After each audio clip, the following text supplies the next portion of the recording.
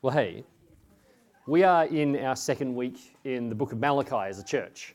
If this is your first or near to your first time at Gospel Church, this might be there's potential that this is a foreign thing for you because different churches do this differently. But as a church, at Gospel Church, we tend to go through books of the Bible to guide how we teach and where we look.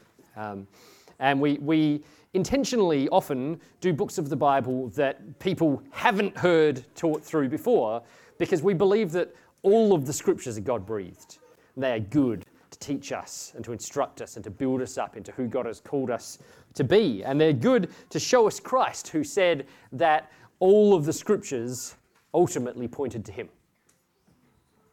So we're in this passage in Malachi chapter 2 today. It's our shortest passage of this series. We're doing 4 parts walking through this book of Malachi leading up to our Advent series. This is our pre-Advent series. And we do that because Malachi is this book, the final book of the Old Testament, saturated in both the downcastness of the people. That's not a word, I just made it up, but it'll do at the time, but also in the hope of what God's going to do.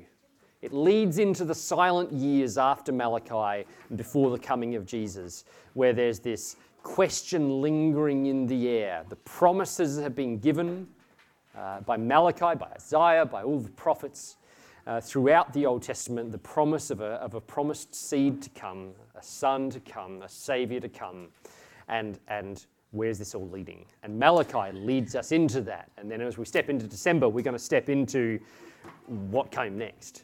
But this passage, like I said, is our shortest in this series. And what it lacks in length, it makes up for in content. So just be aware, we're not, like you might have heard that Bible reading, and if you're an intent listener, you might have like a list of questions that you're putting together, and we're not going to hit all of them today. So if you want to come and have a talk to me about any of those afterwards, please feel free to do so.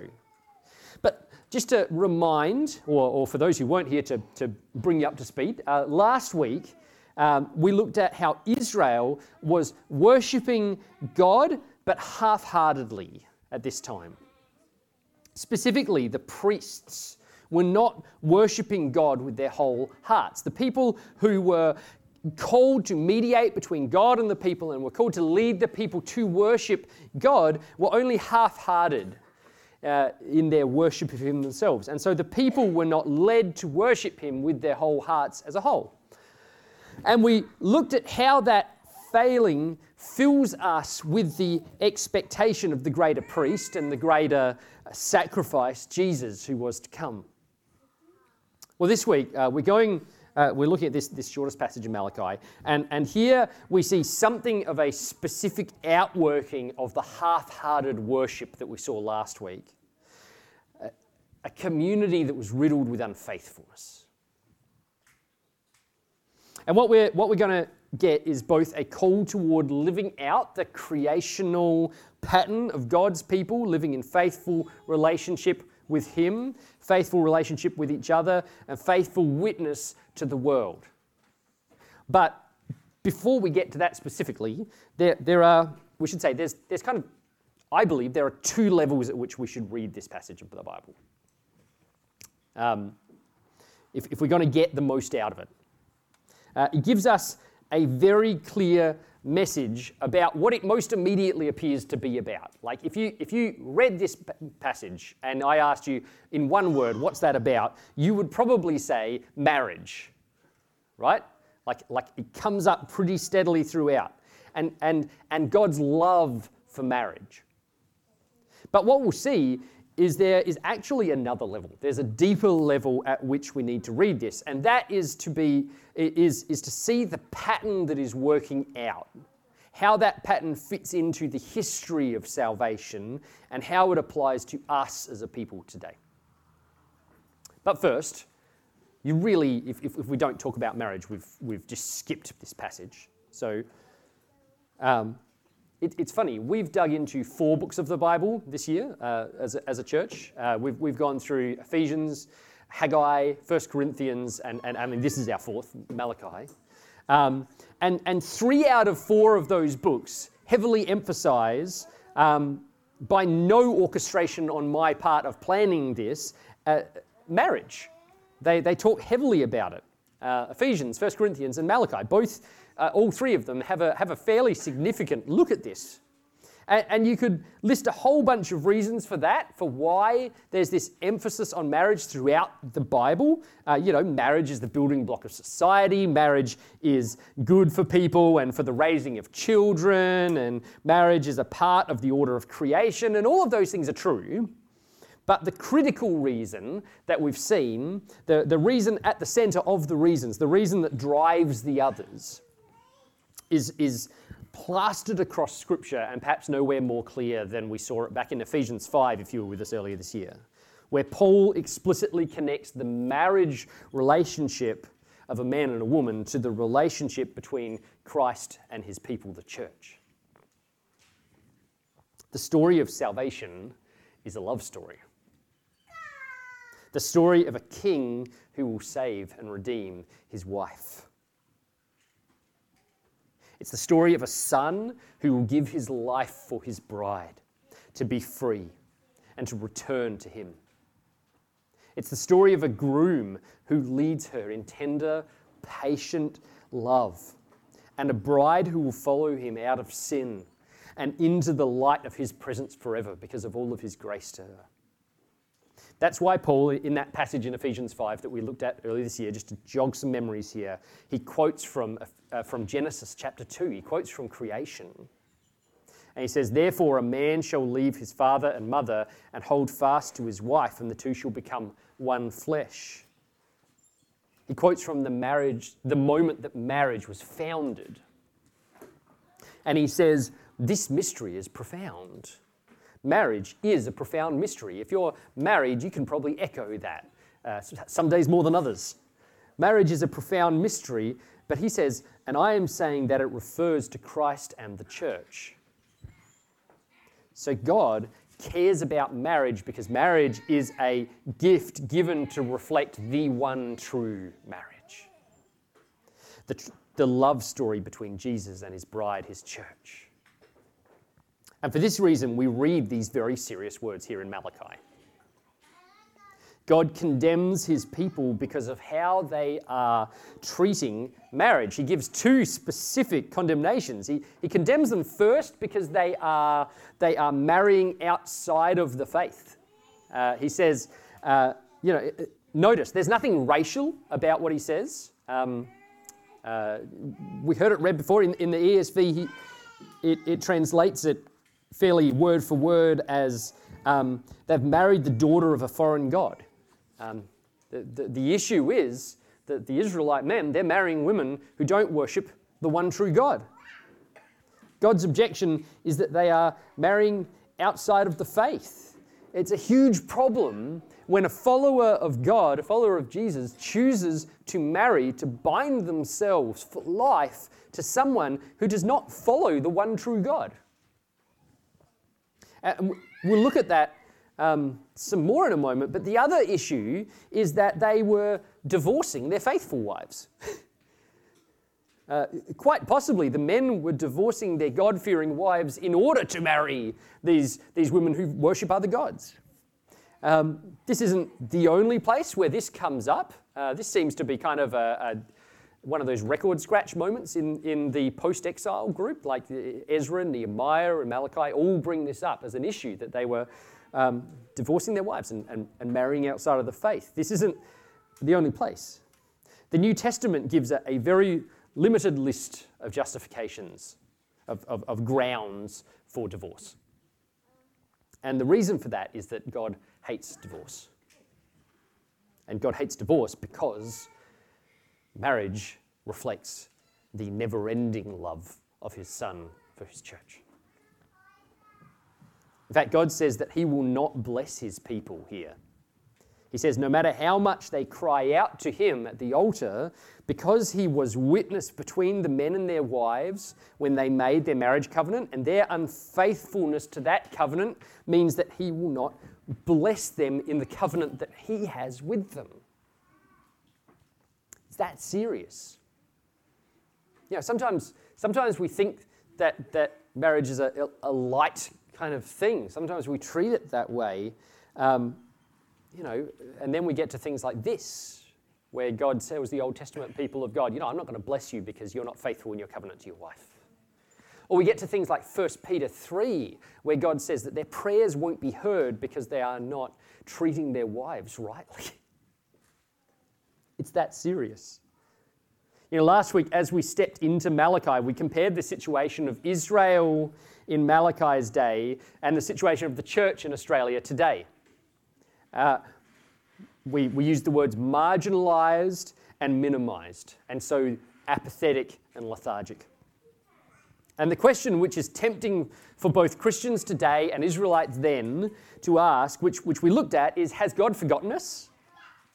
We sit on the edges of society. We're not on the cultural spotlight. Has God forgotten us? For them, they sat under the thumb of a giant empire that didn't care a hoot for God. Had God forgotten them?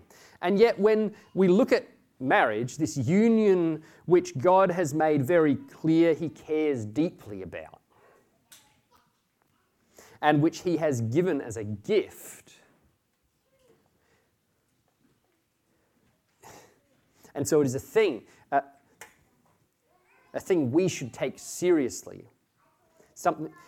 Even marriage is a thing that we should take as something of a barometer, right? For how seriously we're taking God's will for us. Because he said he takes this thing seriously, and so if you look at God's people and they don't take it seriously, well, that gives you a fair measure of how seriously they take God.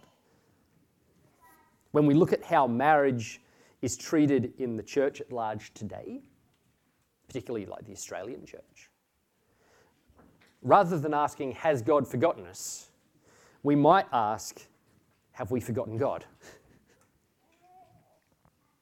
Have we forgotten what God takes seriously? Have we forgotten that he has called us to be holy because he is holy? Words, once again, spoken in the Old Testament, echoed in 1 Peter for the people of God today. Have we forgotten his faithfulness, which drives us to be a faithful people? Perhaps one reason the church struggles along so much today is that we have stopped taking seriously what God takes seriously. Marriage being kind of the case point, the barometer, like we said. I mean, when we've reached a point when there are groups within the church, or groups that call themselves the church in Australia, that hold that marriage doesn't even need to be between a man and a woman, right? We know that things are at kind of disaster point. But that's not the end of the issue. It's very easy for us to kind of go, there are churches out there that hold marriage not to be between a man and a woman. They're the ones that don't take it seriously. But let's be honest, that's kind of, if the line's here, that's down there somewhere, right? Do you get the point? Biblically, one man and one woman is a given. It's almost assumed. God takes seriously the call to marry wisely, to marry a person who takes him seriously. Your marriage is called to reflect Christ and the church. How can you do that if if one of you doesn't even believe in Christ? God takes seriously the call to be faithful to your spouse. He takes your promise of excluding all others very seriously, because he is faithful to his church, and his church is to be faithful to him. Jesus takes seriously his love for his bride. He tenderly cares for his bride, the church. He provides for her. He spiritually leads her and leads their offspring in. He takes seriously the need for Christian husbands to do the same. God takes marriage seriously, and if we wish to see him glorified here, his kingdom grow here, then so must we. But then, like I said, there are two levels, right, of this passage, which we need to approach this at. So one is that we look at marriage, and we've done that now. Hello again, Ted. Fun aside, when Crystal's up here, he just wants to get to her. When I'm up here, he just wants to be with me. I think he just loves the stage. 2 levels. All right, everyone, Recenter, come on. Forget the cute baby, don't forget the cute baby, it's impossible. But for now, work with me here. So on one hand, it's looking at marriage, but on the other, we are looking at a pattern that works out here, which fits into salvation history and applies very strongly to us. What happens here is that through Malachi, God links the vertical relationship of God's people with God to the horizontal relationships that they have with each other. And he says, you can't have this well without that well. Do you see that in verse 10 there? He says, have we not all one Father? Has not one God created us? Why then are we faithless to one another? You know, Philip, I don't know what translation you're reading, but I think it translated that as betraying one another. And that's a valid way of translating this passage. Why do we betray one another, profaning the covenant of our fathers? Do you see the connection? He says, we have this relationship with God. He's Father to us. He's Creator to us. He made us as a people. Why are we faithless to one another? That can't work. Those things don't line up. The answer is what we saw last week, right? They're not engaged in their relationship with God. And because they're half-hearted in their worship of God, they're half-hearted in their faithfulness to one another. This is why the marriage problems were there, right? The root problem. Remember, marriage is the barometer. Unfaithfulness was throughout the community. Now, there's more here, but just pause here for a second, because there's a fundamental biblical pattern on display here. One of the fundamental lies that we believe is on display, and likewise, one of the fundamental truths of human flourishing is on display. The fundamental lie is this, that I can have a good, godless life. The lie at the very heart of all sin, in fact, I would argue, that we can have a good, godless life. That we can flourish without him. Isn't that the lie that Adam and Eve believed right at the start there, right? When they looked at the fruit and they thought, you know, God's given me a way to live, a way for it to be good, a way that he's told me it's going to work in, it's going to flourish in this way, but I think I can be wise and complete and do it my way instead. I don't need him. I can have it good without him. And instantly, what do we see? Like in that narrative, in Genesis 2 and 3, right? As soon as they eat and God comes and speaks to them, what happens? They turn on God and they turn on each other immediately. She made me do it is an okay way of rendering what Adam says.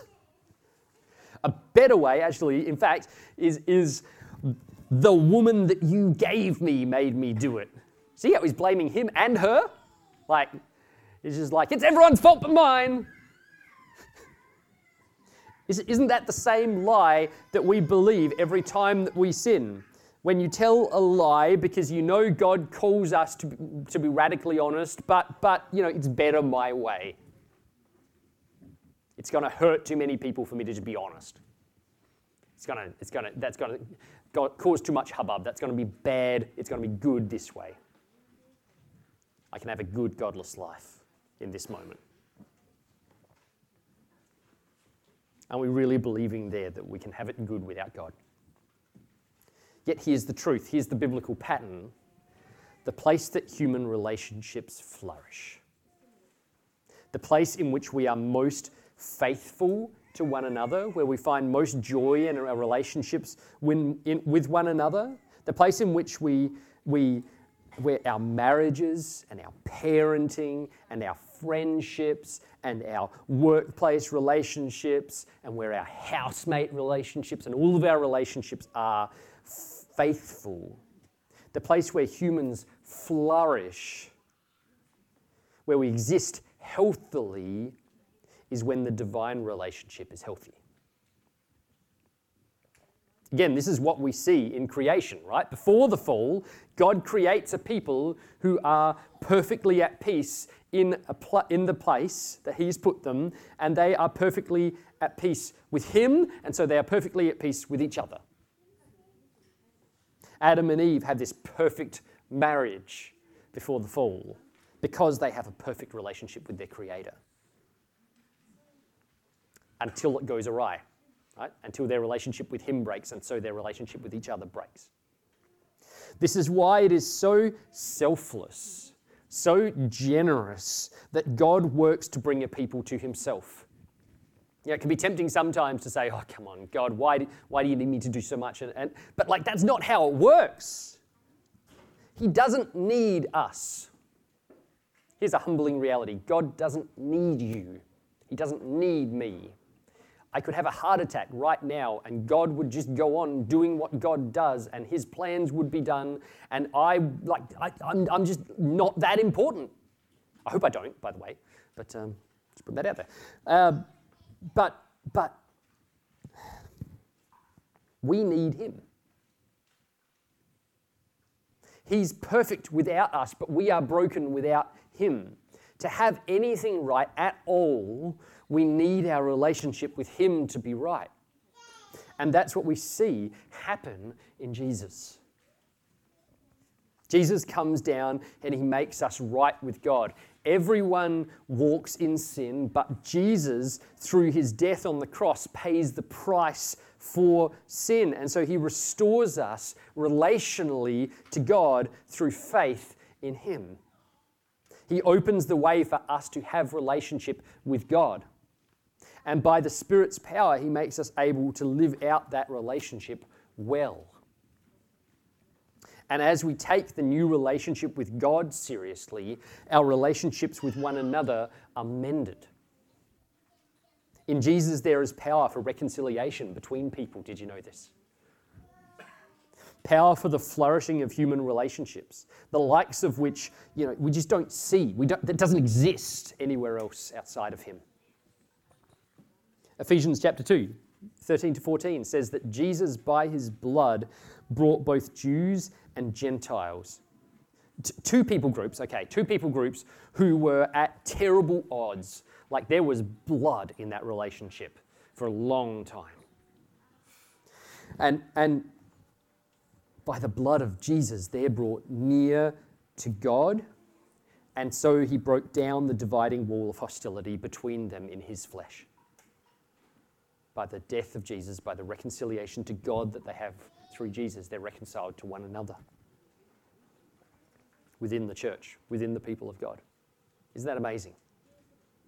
He restores them to God and so restores them to each other. He reconciles their vertical relationship, and so He gives power to reconcile their horizontal relationships. Did we know this? I mean, this isn't the first time we've seen this, but do you realize this? It's very tempting in the church to just leave things, to just let division exist, but we don't have to. We have a God who reconciles us to one another. Within the body of Christ, there is power for reconciliation. The gospel by which you are drawn near to God also enables you to draw near to one another, for us to do that, church. Because our unity with God gives us a unity with one another that is so much greater than any divisions we might have. Maybe you have a brother or sister in the faith that you've always been at odds with. I mean, maybe there's this tension and brokenness even in your marriage. I don't know. And maybe you've been thinking that that's just the way it has to be, just the way it is. But it's not. The gospel that reconciles you and that other person to God also has power to reconcile you to one another. Do you believe it?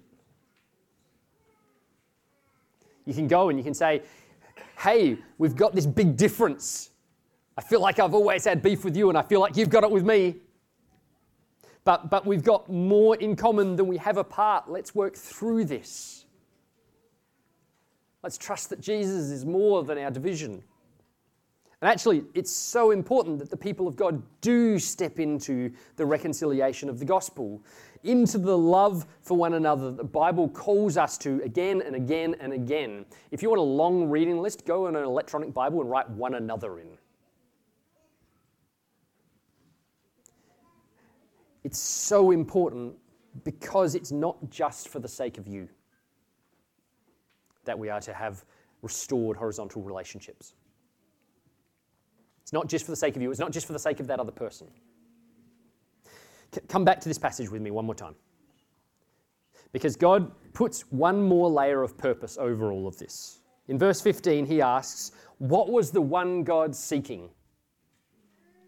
When he sought for you to have right relationship with him and therefore faithfulness with one another, what was the one God seeking? On one level, what was the one God seeking when he called you towards godly marriage? But at the same time, what was the one God seeking when he called you to be relationally faithful to one another? Because you are relationally at peace with him. What was he seeking? He was seeking godly offspring. This is actually part of that biblical pattern that we see from creation right through to the end. And we see it in creation. God is making a people for himself so that they might multiply. God is reconciling people to one another. He's restoring our relationship to him, and so restoring our relationships to one another within the kingdom of God so that we might go and bring more into that kingdom. In the beginning, God creates man and woman. It's funny, actually, through the sermon, I didn't plan this, but we've gone Genesis 3, Genesis 2, and now we're in Genesis 1, right? God creates the man and the woman, Genesis 1. He creates them in his image. And you can draw all sorts of things from that, but one of the things you can definitely draw is that they are perfectly at peace with him. They're in line with who he's made them to be, and they know him, and they display him. He makes them in his image, and then what does he tell them to do? Be fruitful and multiply. As our vertical relationship is made right, and as we step into the reconciliation and health that is ours in our horizontal relationships within the church, God uses that transformation, that beautiful otherworldly reconciliation, to display to the world his love, and so to bring in godly offspring. You know, it's funny, in Genesis 1 and in the Old Testament throughout, it's usually referenced in a way that is like breeding. And you get to the New Testament, and the kingdom of God, the covenant community, ceases just to be one group in one place and becomes a thing that will spread across the globe, and it becomes a call, make disciples. Jesus said, all men will know that you're my disciples by your love for one another. Your restoration in vertical relationship and horizontal relationship, your stepping into that reconciliation is a missional thing. In a sense, it is an evangelistic thing. It is a thing which radically says to the world that there is a God who reconciles what the world cannot reconcile, and that it is good to be with him. So let me challenge you today. How can you practice the power of the gospel this week? By embracing the relationships God has given you. Maybe for you it is that brother or sister that you are just constantly butting into. And maybe you need to just sit down and recognize that you have difficulties with each other, but that the gospel that unites you is more than what divides you. Don't settle for the peace that is just the absence of war. God offers something better. Have the peace with one another that comes through peace with God. Perhaps you've been living in a marriage situation where there are issues and you both know it. Perhaps it's time to sit down and recognize that and to seek the healing of the gospel there. To seek some godly counselors, some people who can walk through that with you. Invite in brothers and sisters, some mature believers to guide you in loving one another better. Perhaps for some, it's just that we don't have the relationship with God yet. The vertical is not fixed, so the horizontal can't be. You know, that can change today.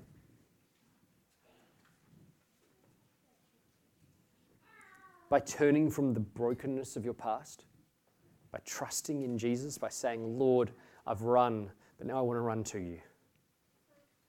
Be my Lord. Lead me to trust. I trust in your work to save me. I want you to reign in my life. If that's you, you can be reconciled today. It's the most important relationship there is. It's the only place where the rest of your life can flourish. Even though there are hard times, even though there are challenges, even though you work through brokenness, true flourishing only happens when he is in your life.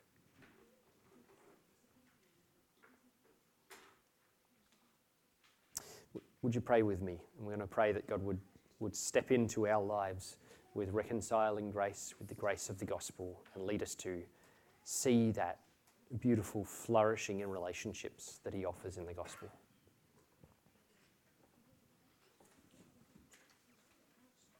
God, we, humanity, we individually, we're a broken and divided people without you.